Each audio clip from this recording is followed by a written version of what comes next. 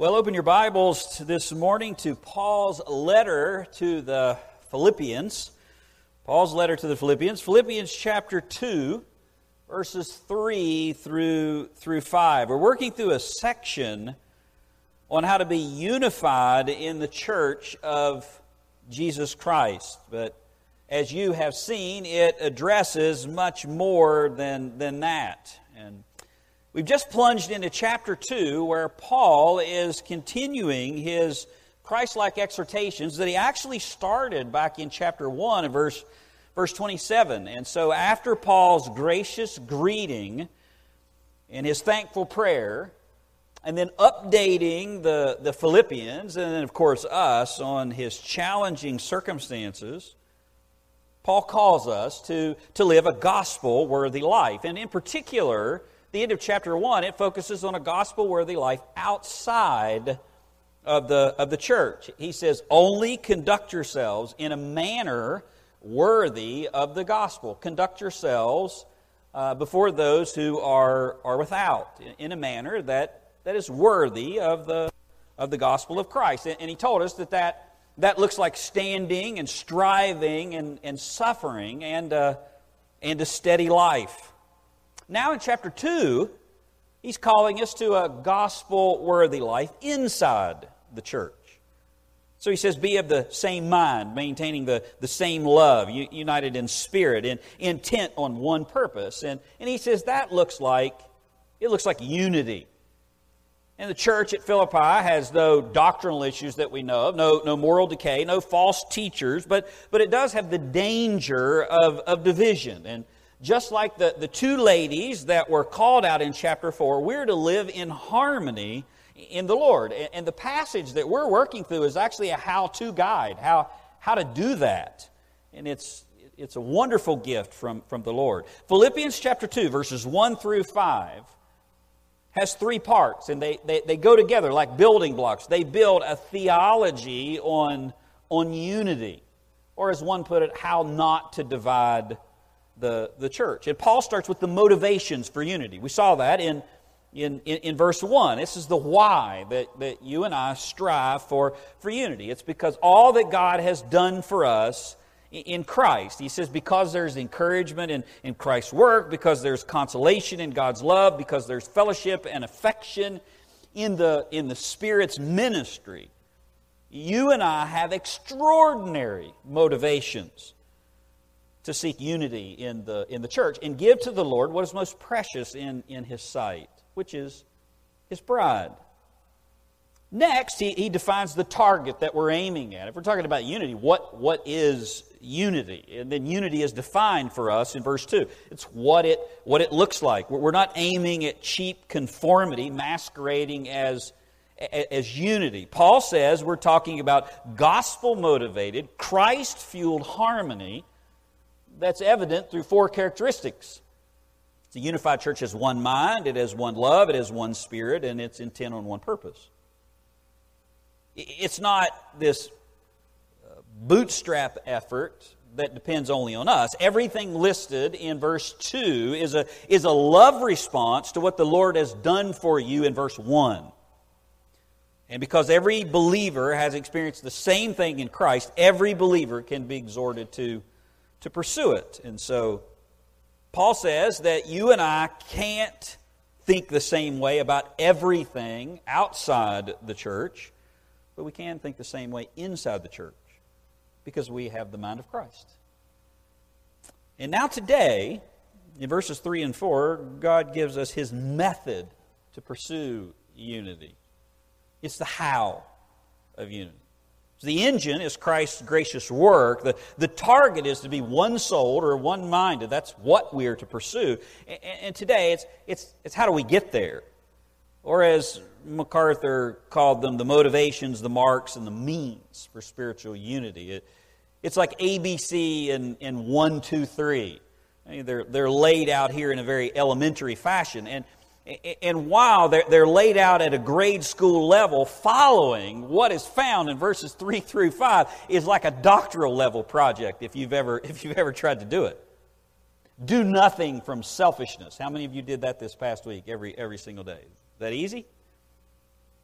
Have a humble view of yourself. Regard others as more important than yourselves. That's pretty tough to do. In fact, it's impossible apart from the Spirit of God. But that's heart-level stuff. And impossible without the Spirit of Christ. So as you listen today, don't let this passage just hit the surface. God's not just aiming at your actions. This passage aims beneath the surface. At your attitudes. I think sometimes we treat preaching or the Bible like a dictator hiding underground from a coalition missile attack. Our sin is buried so deep that God has to bring a bunker-busting bomb to reach it. And yet when the Bible's preached, what we're to do is just stand out in the open and invite the airstrike. I mean, here I am. Whatever is in me that needs to be removed, Lord, hit me with it. Remove anything that's outside of Christ. And we clearly need to be guided by the Word of Christ, not the culture, not our rights or our passions, but God's very thoughts. I told the men this last week that this year, recently, these past few months, has been an equal opportunity challenger. Some of us have been challenged by governmental overreach to demand our rights, and now others are being challenged to demand their rights over abuse of authority and their feelings. And God says that you and I have no mandate to transform the culture or preserve it. Your task is to live as Christ. And that will transform sinners for the kingdom. And if you do it, then it will inevitably accomplish both things. The culture will be transformed, and you'll preserve in it whatever is good. And the method that God gives us involves 5 approaches that we must maintain. God's method for unity. In this passage, there are 5 pursuits that produce Christian unity. 5 pursuits that produce Christian unity. You're to deny self-interest in verse 3. You're to disown self-glory, also in verse 3. You're to develop a slave-like attitude. You're to disavow self-focus. And you're to deliver service to others.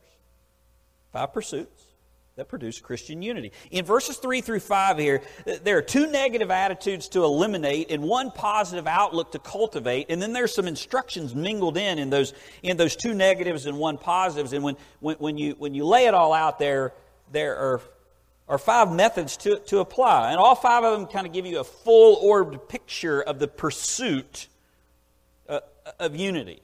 This is what you must include and what you must exclude if you want to please Christ and have harmony in the church. And I would say harmony in your heart as well. Can you gather to celebrate all that the Lord has done for us in the cross and in the resurrection, and then not give Him what is most precious in His sight, unity in His church? I think not.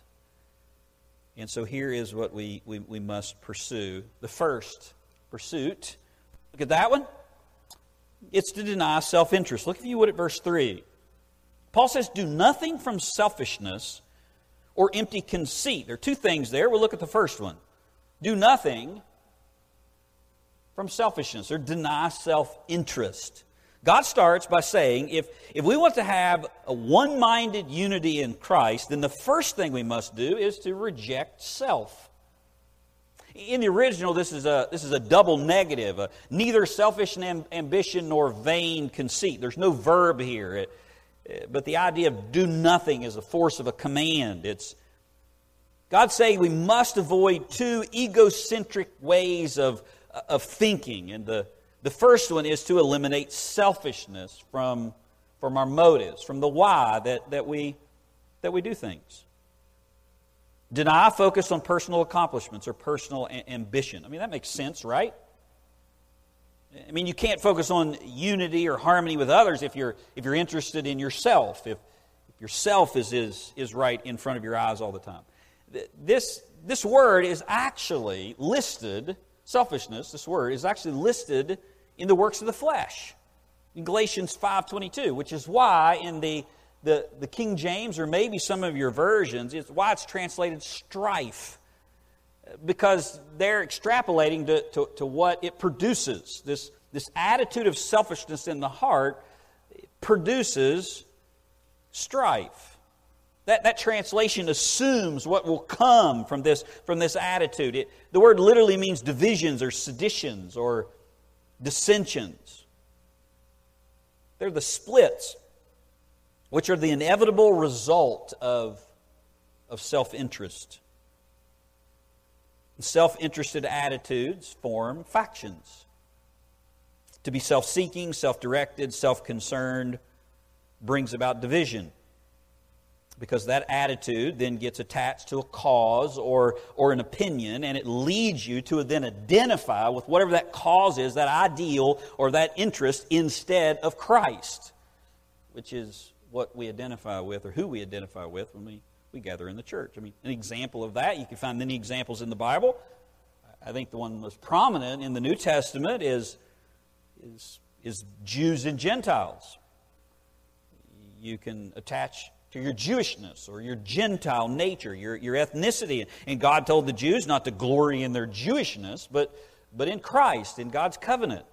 He told the Gentiles, don't flaunt your freedom as being Gentiles, but remember that you're a wild olive branch, grafted in.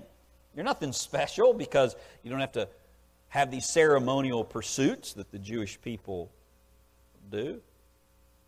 And while this verse is taken out of context many times to remove any type of distinctions between males or females, the context of this passage is about salvation, is about Christ. Listen to it. For as many of you as were baptized into Christ, you've put on Christ. There is neither Jew nor Greek, there is neither slave nor free, there is no male or female, for you are all one in Christ Jesus. The ground is level at the foot of the cross. You all come through the same door, regardless of your ethnicity or your gender or whatever it is. But in Christ, you are one. And we're talking about the unity that's here. God says you're Christian. Little Christ, not anything that you are or were before. That's the source of your unity. And a focus that creates division is identifying with anything outside of that. And you can't be one mind with others or one anything if your mind is set on yourself, on your own ambition. So Paul starts here with selfishness. I mean, think about it. How can true Christianity cohabitate with self-anything?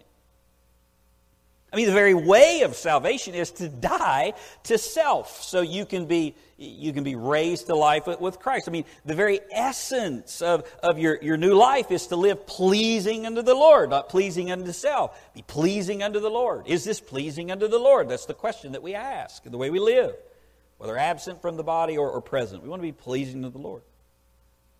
And the very actions that flow from your Christian walk is for others. It's not for you. Now, Paul's already illustrated this self-interest, this word, as a heart problem back in chapter 1, verse 17. Do you remember when Paul was in prison and he just gave us that shocking illustration where he says, I'm in prison and some people are preaching out of selfish ambition and some aren't, and no matter what, I'm just thankful that Christ is preached. It's the same word. The former proclaimed Christ out of selfish ambition rather than from pure motives, thinking to cause me distress in my imprisonment. James Montgomery Boyce said, Luke tells us that when Paul arrived in Rome, Christians went out to meet him like people turn up for a celebrity at the airport. And that made some other preachers in Rome jealous. And now Paul is in prison and nobody's there. They have to search for him to even find him. And while that was happening, there were people that were preaching. They were trying to take him down a few pegs, remove some of his apostolic status. Now think of this. Think of what Paul's saying here. Paul is saying you can even preach the gospel with selfishness or out of selfishness, with self-interest. I mean, how contrary is that? The very message that you preach is Christ alone and faith alone and grace alone, for the glory of God alone. And you can preach that message with hope of gaining something, some personal significance or benefit. How contrary is that? It's about as contrary as being part of the body of Christ. That you've come by that same self-debasing salvation and then to think more highly of yourself than you ought. The point is this. This is not something that only unbelievers do. Selfish ambition is something that Christians can do. They can possess. And selfish ambition is toxic to unity. It's toxic in the church. It's like the black mold of Christian harmony. It's like the after-lunch garlic to a church's breath. If it's in your heart, if it's in the church, it's like the first whiff that you get when you open the refrigerator doors and there's a smell in there that knocks you down and you have no idea what it is. It looks good on the outside. And you think that the refrigerator is doing what it's supposed to do, but the Lord opens the doors where there's divisions and selfish ambition and it stinks. You say, well, how do I know whether I'm self-focused or not? Well, what do you live for? Piper provided some helpful questions that I think can put your heart to the test. He said, do you love the thought that you exist to make God look glorious? Do you love the thought that you exist to reflect and display the glory of God? Does that bring joy to your heart that I am on planet Earth to make God look glorious because He is? Are you glad that your salvation is meant to put His grace on display? I am saved to the praise of the glory of His grace. Are you glad that the point of being saved is to put the display of grace out there for people to see it in your life? Do you love seeing and showing the glory of God? Is that your treasure? Do you do all things for that? This is why He created the universe. This is why He ordained history. It's why He sent His Son. It's why He created you. It's why He saved you, to see and to savor and to show the glory of Christ, who is the image of God. Your life is not about self. And self will never satisfy your soul if you try to live for that. That's what Ecclesiastes has been telling us, isn't it? One long book with a simple message. Vanity of vanities. And all of those questions that Piper asked reveal the eyes of your heart, where they're focused. And if they're not on Christ, then you're preoccupied with yourself. And a preoccupation with self is disorienting. Because when you're looking at yourself, you aren't looking to Jesus. It's disappointing. Because you'll never find in yourself what you're looking for. Therefore, it frequently leads to discouragement and despair. And that's the attitude of selfish ambition. And that attitude can drive a person to vain conceit. Here's the second pursuit to produce. Another negative. Disown self-glory. Look, if you would, at verse 3 again. Do nothing from selfishness or empty conceit. There's number 2. Paul uses a term here for empty conceit, empty glory. It's a term that combines 2 words, kenodoxia. And I'm not giving you a Greek lesson. It's important because it means exactly what it says. You've heard of the kenosis of Christ, the emptying of Christ, and then you've heard of doxia, the glory. It's empty glory. 2 words. If the first phrase, do nothing from selfishness, means a focus on personal goals, this one is a focus on personal glory, one writer said. It's an overinflated self-image. God's saying don't have an overinflated image of yourself. It means to polish a facade that's empty. Did your brother or sister ever pull you want to stick a gum trick on you? I don't know how much this translates now. When I was growing up, you had packs of gum, right? Spearmint and Juicy Fruit and Tea Berry. It was one of my favorites. And you pull the stick of gum out, and then you take the wrapper off, and then you open up the tin foil, and you take the stick of gum out, and you eat it. And then you throw it away. But the joke is, then you meticulously fold back up the tin foil, and you stuff it back down in the wrapper, and then you put it back in the gum, and you ask somebody if they want a piece of gum, and then of course they pull it out, and it's empty. This word has that idea. It's empty glory. It looks like there's something there. You pretend like there's something there, but it's an empty wrapper. It's what Jesus said of the Pharisees when he pronounced the 7 woes on them in Matthew 23 and beyond. Woe unto you, scribes and Pharisees, hypocrites!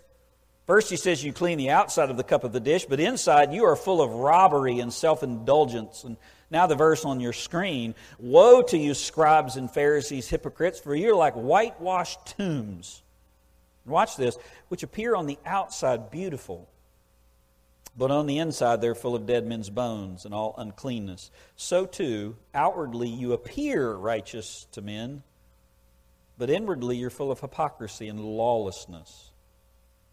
He said they were adorned with an image of holiness on the outside. That's what they pursued. That's what they promoted. But on the inside, they're full of wickedness. They didn't obey this passage. They didn't disown self-glory. And a person who pursues vain conceit, self-glory, has an exaggerated self-evaluation. And they try to prove it on a regular basis. This is the person who considers themselves always to be right and expects others to agree with them. It's a person who's wise in their own estimation, Romans 11:25. It's a false illusion. And social media is the weed bed for this flesh-polishing stinkweed. I think it's just actually the breeding ground for everything this entire passage says to avoid. Now, let me preface what I'm getting ready to say to tell you that I don't have social media. I'm not saying that as, that's some righteous thing. I just don't. I'm saying that to tell you that what I'm getting ready to say, if it hits you between the eyes, I have not been on your Facebook page. So I'm not aiming at any of you. But if it hits home, then obey the Lord. And there's nothing that shows how self-focused we are than being a wannabe Insta influencer or making a TikTok to see how many people affirm how great you are. Look at the pictures that you post. Listen to what you write about yourself and about others. I mean, you have 20-something Christian girls doing their devotions in public and then admonishing the world to give it all to Jesus beside a swimming pool or a picturesque lake. I mean, there's a passage that speaks to that. It's in Matthew 6:5. When you pray, you're not to be like the hypocrites, for they love to stand and pray in the synagogues and on the street corners so that they may be seen by men. Truly I say to you, they have their reward in full. I mean, it's vapid. It's empty glory. It's a place for virtue signaling. I am so righteous and I care about stuff way more than you do, and if you don't, you're bad. Whether it's government tyranny or Second Amendment rights or wear masks or don't wear masks or now police brutality or Black Lives Matter. Or I'm not a racist, everyone's a racist, women's rights, Me Too movement, constitutionalist, whatever it is. I mean, you pull it up and depending upon who the person is, you'll see what's animating their heart. Do you know Proverbs 17:28? There's a modern application of Proverbs 17:28. Even a fool, when he keeps from posting, is considered wise.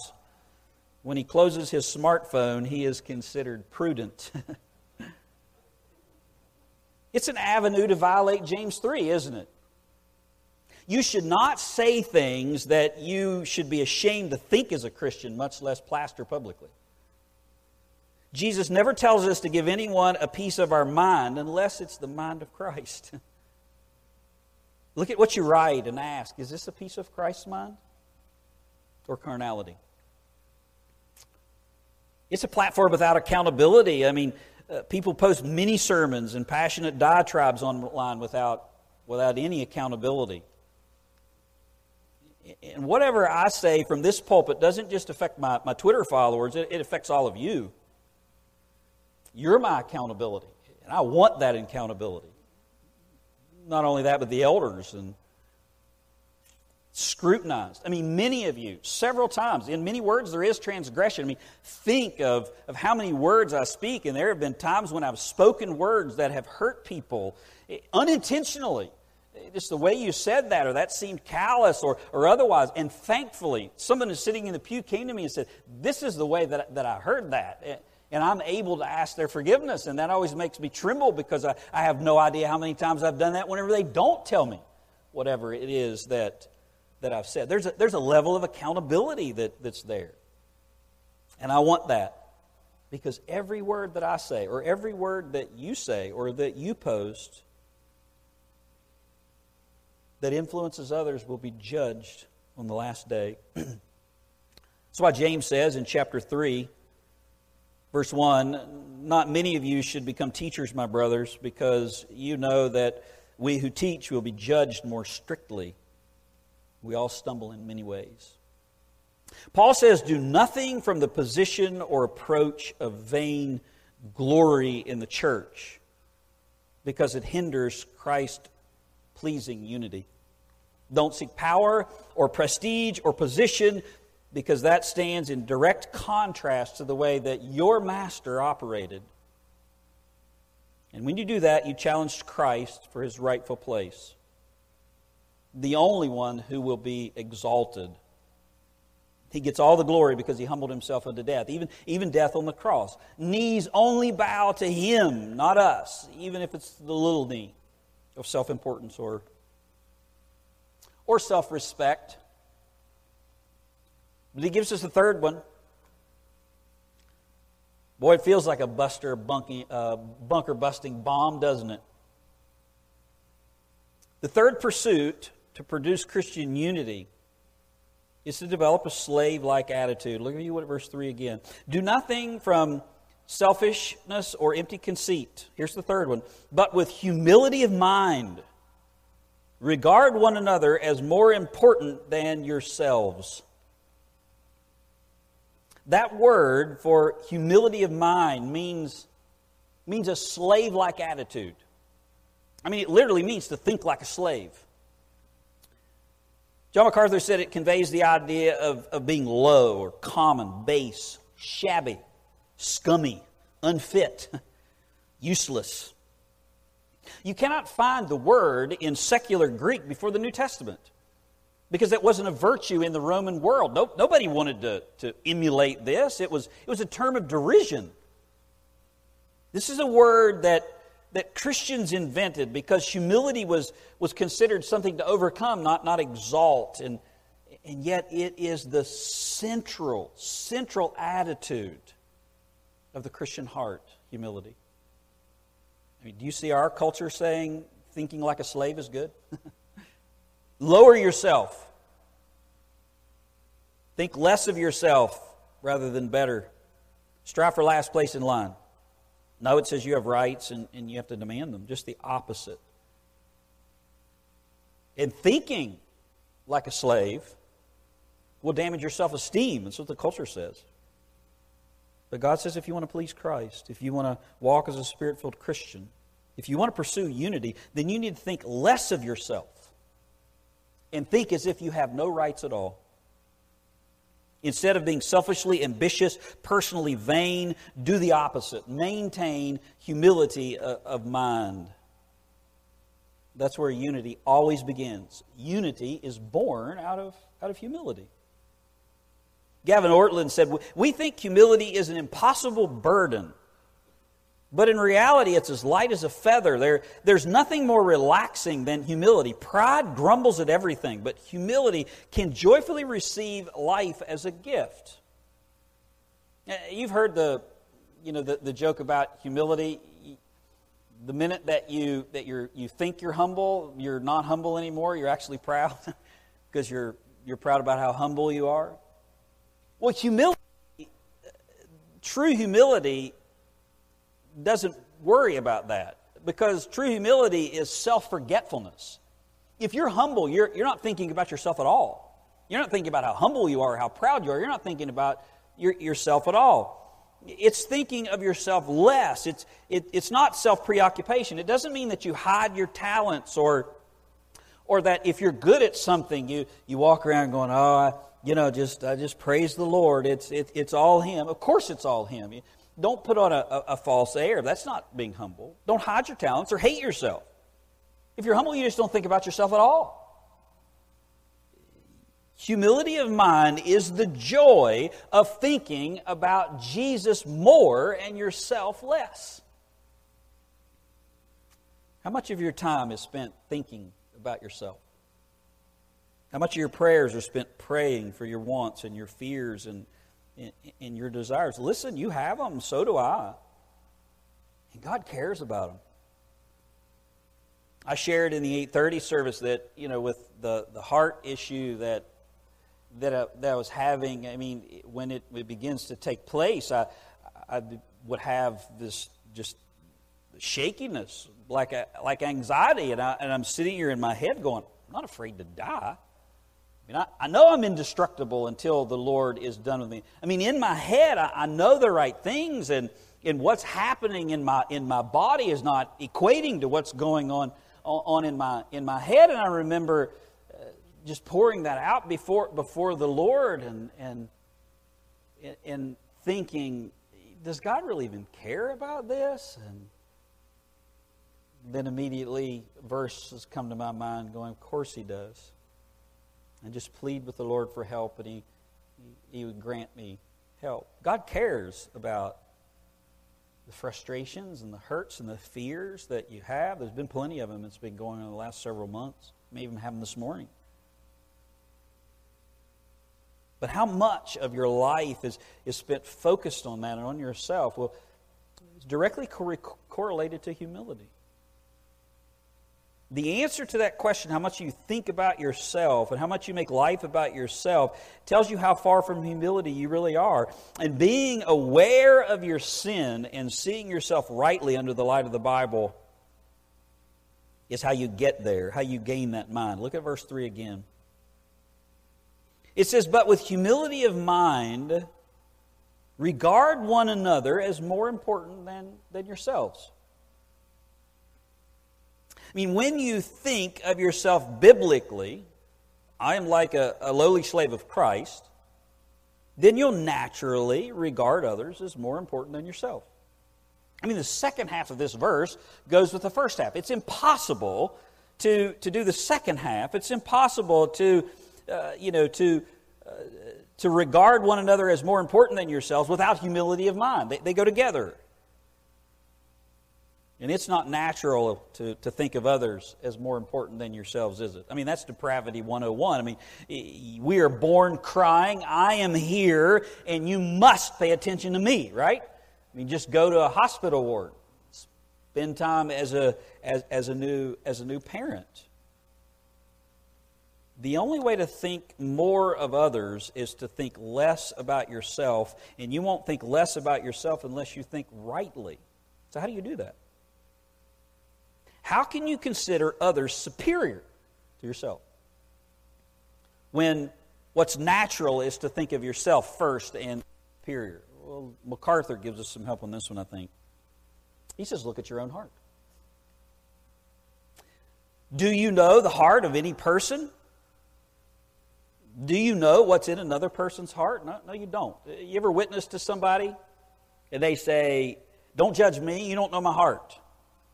And they're right. I can't see in somebody's heart. I don't know their heart. I can see their actions. The Bible calls us to make functional judgments. If we say we have fellowship with God and yet we walk in darkness, we live our lives a certain way, contrary to the Bible, we lie and do not the truth. So, the Bible calls us to make functional judgment. You can see somebody's fruit, the fruit of their life, their actions, but you can't see the heart. The final judgment is up to God. You can't see inside a person's heart. A wife may say to her husband, John said, I know what you're thinking, and she may be right, and she may not. But I really don't know what's in somebody's heart. But there's one heart that we do know, isn't it? And it's our own. You have enough information right there to give yourself a low estimate of what you really are. So it shouldn't be any major issue for you or me to look at someone else as superior to yourself. You don't know what's in their heart, but you know exactly what's in your heart. And that's how you develop a slave-like attitude. Look at yourself accurately, and when you do, you'll conclude as the Apostle Paul did, even toward the end of his life, I am the chief of sinners. And then it will be no problem serving other sinners that you don't know as well. One of my favorite Spurgeon quotes applies here. Brother, if any man thinks ill of you, do not be angry with him, for you are far worse than he thinks you to be. If he charges you falsely at some point, yet be satisfied, for if he knew you better, he might change the accusation, and you would be no gainer by the correction. If you have your moral portrait painted and it is ugly, be satisfied. It only needs a few blacker touches, and it would be still nearer the truth. It's the attitude of those who have tasted salvation. It's the attitude that leads you to salvation, isn't it? I mean, Jesus, you remember the parable in Luke 18 between the sinner and the publican going into the temple to pray. Two men went into the temple to pray, one Pharisee and one a tax collector. And the Pharisee, standing by himself, prayed, God, I thank you that I'm not like other men. I'm not like extortioners and unjust and adulterers or even this tax collector. I fast twice a week. I give tithes of all that I get. But the tax collector, standing far off, would not even lift up his eyes to heaven. But he beat his breast, saying, God, be merciful to me, a sinner. And Jesus said, the Son of God said, I tell you, this man went down to his house justified rather than the other one. It's the way of salvation. Humility of mind. For everyone who exalts himself will be humbled, but the one who humbles himself will be exalted. Think of yourself biblically, and it will lead to unity. It will also lead to salvation. Well, let me give you the fourth pursuit. These last two move a little bit quicker. The fourth pursuit to produce Christian unity is to disallow self-focus. Disallow self-focus. Look, if you would, at verse 4. Do not merely look out for your own personal interests, but also for the interests of others. There's number 4 and number 5. Let's look at the first half of this. Do not merely look out for your own personal interests. Now, disallow self-focus. That may sound redundant from number 1 and number 2. There's all kinds of self here, this, self that, self-glory, self-ambition, now self-focus. But this one has a different twist. It's important. This verse has something to stop and something to start. And it starts with stopping self-focus. The unbeliever, you before Christ, you if you're in here or you're watching and you're outside of Christ, you naturally think of yourself first, others second, and then God last. And the other believer thinks that he merits that order. The world revolved around me before Christ. That's why you have to be dethroned in salvation. New Testament reverses that, doesn't it? The last shall be first. It's God first, then others, and self last. I mean, you've heard the acronym of JOY, right? You want to have joy? It's Jesus, others, and you. J-O-O-Y. The idea of this verb, to look out for, is to regard as your aim, your goal. Don't regard your aim or your goal or your purpose in life to take care of only your own personal needs or your own personal initiatives. And you have them. You're commanded to care for yourself and to do certain things. He says, don't make that your only aim. I mean, isn't that why there are issues in the church? Someone has an idea that they want to be followed. Someone else has a pet theology that they demand others to see the same way. Someone else has a program or a conviction that they're passionate about, and in their mind everyone else should too. Paul says those are all evidences of personal interest. And your focus should be on the interest of others. So don't have a self-focus only. Also have an interest for others. And that's the fifth pursuit. Deliver service to others. Here's the fifth pursuit. Now, if you're like me and you're listening to this list and you're going through it and you're going, number 1's an attitude, number 2's an attitude, number 3's an attitude, number 4 is an attitude. I mean, this attitude thing, I'm getting beat up, I'm examining my attitudes, but is there something that I can do? I mean, is there an action here to obey, to help me? If you're a doer, then number 5 is for you.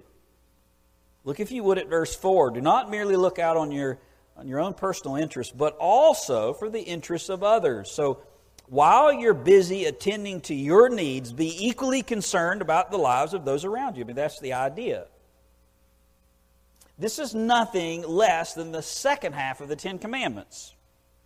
You know the Ten Commandments. The first half of the Ten Commandments is all about God. The second half of the Ten Commandments is all about how we relate to others.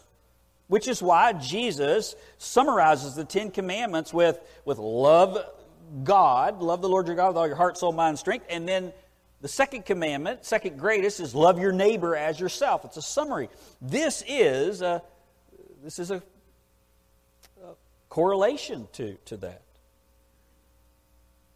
I mean, the interest of others is to love your neighbor as yourself. I mean, you can see that. Don't merely look on your own personal interest, but also on the interests of others. Love your neighbor as yourself. Now, that I've heard all kinds of interpretations here. You have too. Love your neighbor as yourself doesn't mean love yourself, like you and I don't do that enough, right? I mean, the first 4 things here is just to destroy our self-love. We love ourselves way too much. You don't need more self-love, you need less. It means as natural as it is for you and I to love ourselves. As natural as it is for you and I to think of ourselves and ourselves be our first concern, and we often do that and passionately do that, we're to think of others, their interests, with the same gusto. Try that without the Spirit of God.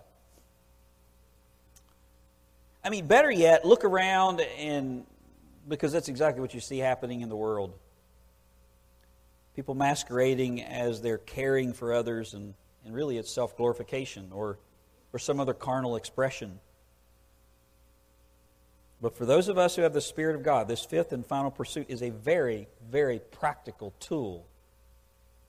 Deliver service to others. Paul says, look out for, make your aim, the interests of others.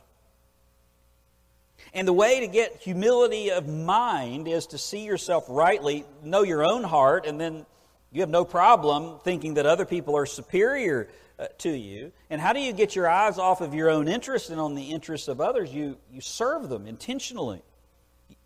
And if you do, your feelings will follow. So you've heard before, if you have aught against somebody or somebody has offended you, then pray for them, because you can't take their name legitimately before the throne of God without being convicted about your offense.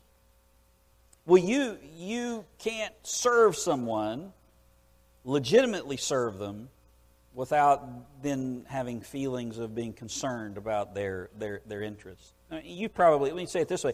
Have you ever been depressed or down about your life or what's going on, having a bad day, and then a friend calls you and there's a worse situation, and you find yourself thinking, wow, I thought I had it bad. I mean, they have it really bad. And then you start having to serve them.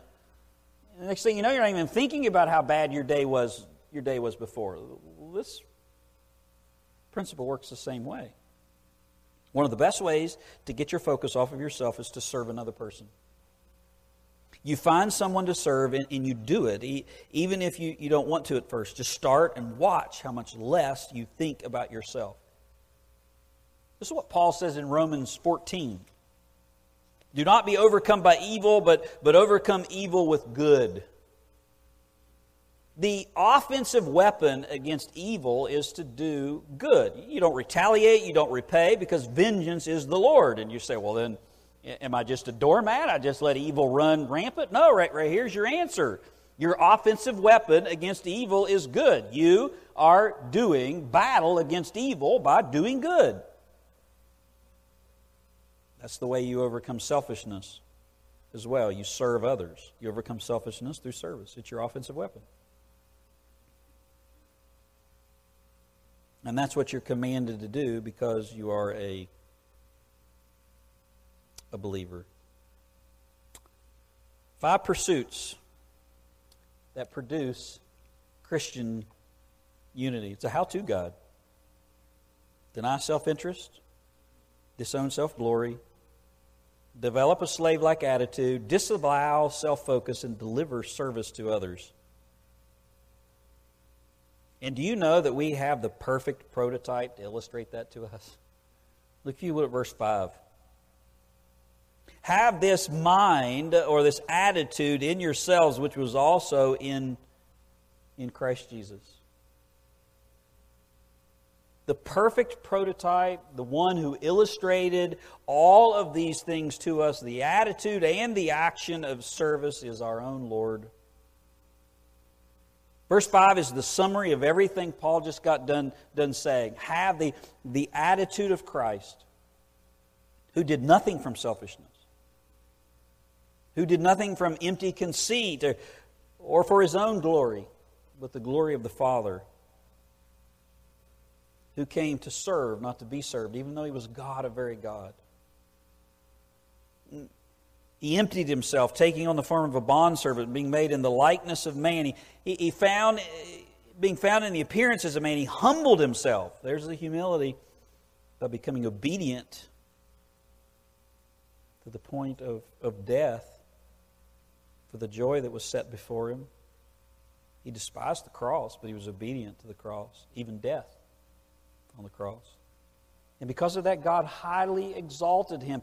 God exalts the humble. He brings low the proud. And Jesus did all of that for you. And you are here and in his church because of that work. He is the living illustration of all that's said here. Can we then do any less, being his followers? I want to close with this illustration, because I think it's helpful as you hear a passage like this. It just exposes your attitudes, mine too. I'm thinking, wow, how little I serve people. I want to serve people more. Remember, it's a battle, and the victory is won when you keep fighting and whenever you keep walking. Here's the illustration. A group of tourists visiting a picturesque village walked by an old man sitting beside a fence. And in a rather patronizing way, one tourist asked him, "Were any great men born in this village?" And the old man replied, "Nope, only babies." A frothy question brought a profound answer. And his point is, there are no instant heroes. There are no microwave super saints. Whether in this world or in the kingdom of God, growth takes time. And even as 1 Timothy 3 and 5 point out, your progress is evident. You progress in this. And you say, how do I do that? How do I attain that? One step at a time. And consistent small steps bring great results. And it starts with faith, believing this is what I'm to aim at, and then repentance. I'm not here. And I repent, Lord. I humble myself. I help. And then faith, and then repentance, and faith, and repentance, and then sanctification begins to grow. Will we give the Lord what is most precious in his sight, which is harmony, the sweet music of unity in his church? And I know you well enough to say we will. Let's pray. Father, we come before you and we thank you for the truth of your word. Thank you for how clear it is, how convicting it is, how encouraging it is, Lord. It's not encouraging at all to to be told everything is right whenever there's something wrong. Your greatest graces is how you shine the light on us. Not to inflict some sadistic pain, but to bring us to confession. Your word says that a man or a woman who tries to cover up what is revealed will not prosper. But if we confess and forsake it, we'll find mercy. You are the mercy giver. You are attracted, Lord, to our need. Thank you for that. Lord, people are hurting. Emotions are everywhere. I am so thankful that in Jesus Christ and in the Word of God we find all of the answers. May this be our heart as we live for you. In Jesus' name, amen. Amen. Well, if you don't know the Lord, if you're watching or even if you're here, I'll be up front. I'll be happy to pray with you. You can always call the office and make an appointment. The Biblical Counseling Ministry, you can set up an appointment there. And we would love, as sinners who have found bread, to show another sinner where they can find it as well. So next week, I will be here. But next week, next Sunday, Tim and Emily Moshera have been back for a while. Next Sunday, Tim is going to be sharing a little bit about Malawi and then preaching for us. So you can pray for him. I'm sure we'll hear some tidbits about Emily as well. And we'll look forward to that. So, Father, we love you. We pray you'll dismiss us with your blessing. In Jesus' name, amen.